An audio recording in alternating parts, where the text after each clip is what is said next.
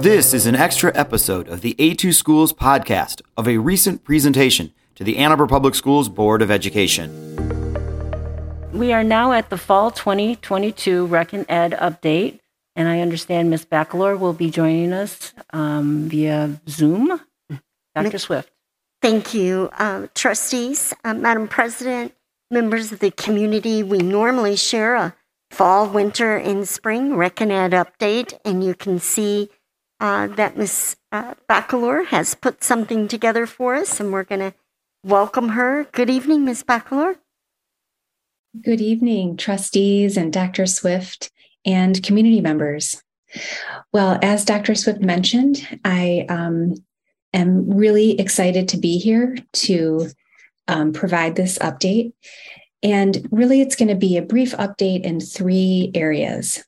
I'll do a review of our summer programs and talk a little bit about fall program highlights, and then end with an update on our extended day program, specifically the before and after school program. So with our summer programs and all Rec and Ed youth programs, we are aiming to create environments and experiences where students and youth can build friendships and community, where they have opportunities to experience and learn new things and learn new skills, whether it's a sports skill or art or whatever it may be. And an overarching goal is to always support youth health and well-being. So that kind of cuts across everything we do, but especially in the summer, we're really looking at those new experiences that students can try. Our goal for 2021 summer programming was to keep rebuilding. We are rebuilding our participation levels and programs from the 2020 school year. So the next few slides, I'm going to walk through some of the summer programs and show you a 4 years of data on how we've done on that. So the next slide will show you our K-12 summer classes and camps. So as I mentioned, there are 4 years of data displayed here. The yellow bar is 2019, so the summer before the pandemic. The dark blue bar is the 2020 during the pandemic. 2021 is in orange and 2022 is in teal. And we're really looking for building back our programs from that 2020 year of pandemic. And as you can see, we're really happy. We've had, for summer 2022, 800 more registrations for summer camps. We've offered more camps, and we're just I think we're all getting back in the swing of things. A special shout out to our 145 high school volunteers. They came from every high school in our school district and did a great job mentoring and supporting our campers all summer long. And they're just such a joy to have as part of our camp program. We also have seen increases for our early childhood camps and classes and other summer programs. So you'll see on the chart on the left, I have preschool camps and classes. And the classes include our baby classes, our 0 to 5 classes that typically a parent or other adult person attends with that baby or toddler, and they have a great old time doing developmental activities together in those classes. But we also have preschool camps, and those are often independent experiences that are doing all of those exploratory things. So you can see on the left group of bars, we are back up. Even last summer, we were back up close to where we were pre-pandemic, and we're holding steady and really enjoying time with families who, this is their first introduction to AAPS usually. They've got babies and toddlers, and they're going to be future kindergartners. And speaking of that, our Safety Town program has had a huge comeback. These are entering kindergartners, and they enjoy 5 mornings at an elementary school, and it's often the first time they've set foot in an elementary school, learning all kinds of safety instructions and how to be safe as they're growing up. And this is just such a joy. They're back at full capacity. And this picture shows our, quote, town where youth can learn how to be a pedestrian safely and how to be a bike rider safely. And finally, we have our Summer Youth League sports. So this summer we had 4 sports, tennis, high school volleyball, t-ball, and baseball softball. And this is the one area we saw a slight decrease. And it's because our tennis program was much smaller, and we also saw a slight dip in our youth baseball softball. And with our tennis program, we had a really hard time finding instructors who could actually be part of the camps. So that kind of hurt. And then our baseball softball had a little bit of a hit, and unfortunately, or fortunately for them, maybe we see some students, some families choosing travel baseball and softball. So our T-ball numbers did go up. We're excited to see that, and this is another area where these may be entering kinders, or they've just finished their kindergarten year, and this is their first ever team sport, which is really exciting and also hilarious. All right. So that kind of wraps up the summer programs. Overall, we were really happy with our robust return to summer of fun with Rec and Ed. I wanted to provide a few highlights from fall. First, our after-school classes are going strong. If you happen to be in an elementary building between about 4 and 5 or 5:30, you may see one of our art, music, science, nature classes going on, breakdance. There are 53 classes going on around the school district and about 750 enrollments.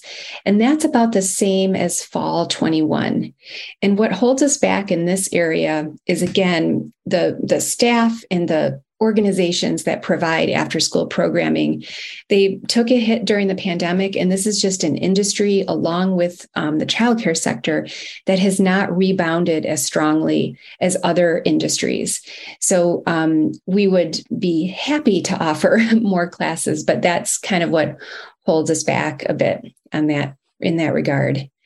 I also wanted to mention our early childhood programs. They're not on the slide, but they are also doing really well. I think we have over 600 little people, 0 to 5, enrolled in our First Steps and preschool classes. And we're offering new parent support groups too for that age group. So moving on to the middle section of the slide, our youth team sports is doing awesome this fall. We are offering a whole variety of sports. We have over 3,000 current enrollments. That is an 8% increase over fall 21. And we haven't even started registration for one of our sports yet. Tomorrow, our flag football for young 5s through 8th grade registration opens.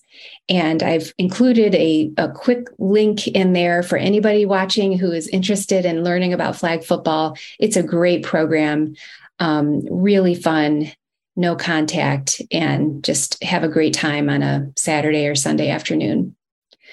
Flag football happens to be also a shorter time commitment than some of our other sports.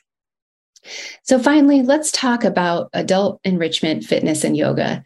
This is how Rec and Ed started 100 years ago, was with classes for adult immigrants, actually, who were moving to Ann Arbor. And we continue to offer lots of different classes, many of them taught by community members who tell us, hey, I want to teach a class. And then we say, okay.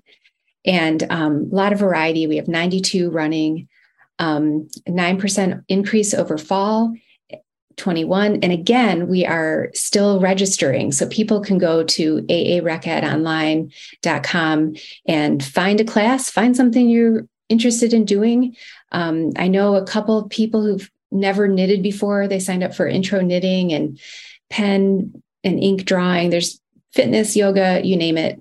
Whatever the fitness trend is, we probably have a class for it. I'll tell you that. So we're excited to have so much going on this fall that is helping community members reconnect with each other through fun programs they can do, and keeping people healthy and well. And finally, I will talk a little bit about our extended day program before and after care.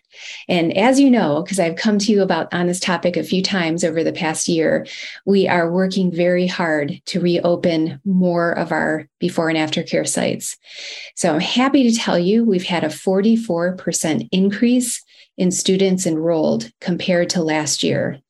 And part of this is because we're offering 3 different schedules. This is, I think, a lot more convenient for families, and we're serving more families because of that. We have reopened one additional Rec and Ed aftercare program at Angel, and that's going great. I do want to mention to you, trustees and Dr. Swift, that 25% of the students enrolled in before and after care have some kind of fee waiver or scholarship. And that can range from a 25% fee waiver for their childcare fees to 100% of their fees are waived.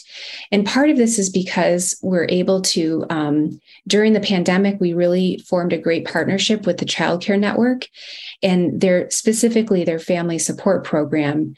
And there are 7 families receiving scholarships from the Childcare Network's family support program that are near or total fee waivers. So that's really great news. And one of the reasons that we are really focused on scholarship is because we've had to raise fees to pay for the higher wages for our before and after care workers.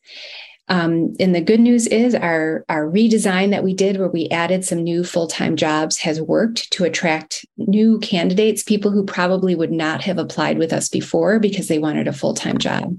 I think we have 5 or 6 staff in that category. As Dr. Swift mentioned in the intro, we are really challenged by the slow process of getting back the FBI fingerprints from the Bureau of Licensing and Regulatory Affairs at the state. Just this week, they sent out a notice to all childcare centers and programs across the state saying, we're sorry, this is slower than usual. Do not contact us until it's been 45 days or longer since the fingerprints went in. And, as Dr. Swift mentioned, this has been an ongoing issue. I presented to you about this in March, and it's worse now. And what we have seen is that if it takes too long, our candidates who we really want to start working for us walk away, because of course they do. They need to get a paying job. So I could go on. I'm going to tamp it down, but this is a very frustrating situation that we're in. We have several candidates we are ready to hire, but we have not gotten their prints back yet. And of course, it's an important safety check. We need to know that they don't have a criminal history, but it just is taking a long time. However, as we add more staff, we will continue to reopen sites throughout the school year. And we look forward to and are dedicated to serving more families in AAPS with before and after care. Ms. Bacalor, before we give it to the trustees for questions, I know that you have taken a task that the trustees have asked me for, and we will be following up. But the comparison with those providers who are our partners, to see the comparison between, our statistics, like the one you offered on scholarship, compared, and just being able to give that report. And so I just want to acknowledge to those trustees who've requested that we do have that as a task, and we will be following up with that. The second piece is, trustees, I think you can see that the reason we wanted to share this report this evening is just to show the data that shows a full rebound of the engagement of our students and families in our community programming. And so we have felt that in our schools. If you go to a school event, it's a big one right now because folks are out and they're heavily engaged. But I was very delighted to see Ms. Bacalor's data and was anxious to share that with you all. It is a fall rebound 2022, really approaching or at the levels of the pre-pandemic levels. So I'm very proud of that. Okay. Thank you, Ms. Beckelor. Appreciate all the hard work and your team. Please keep it up. Thanks so much. Thank you, Ms. Beckelor. Thank you for listening to this extra episode of the A2Schools podcast, featuring a recent presentation to the Ann Arbor Public Schools Board of Education. Please subscribe to our podcast to hear Superintendent Swift talk about important AAPS issues and more. You can find out more about AAPS at a2schools.org.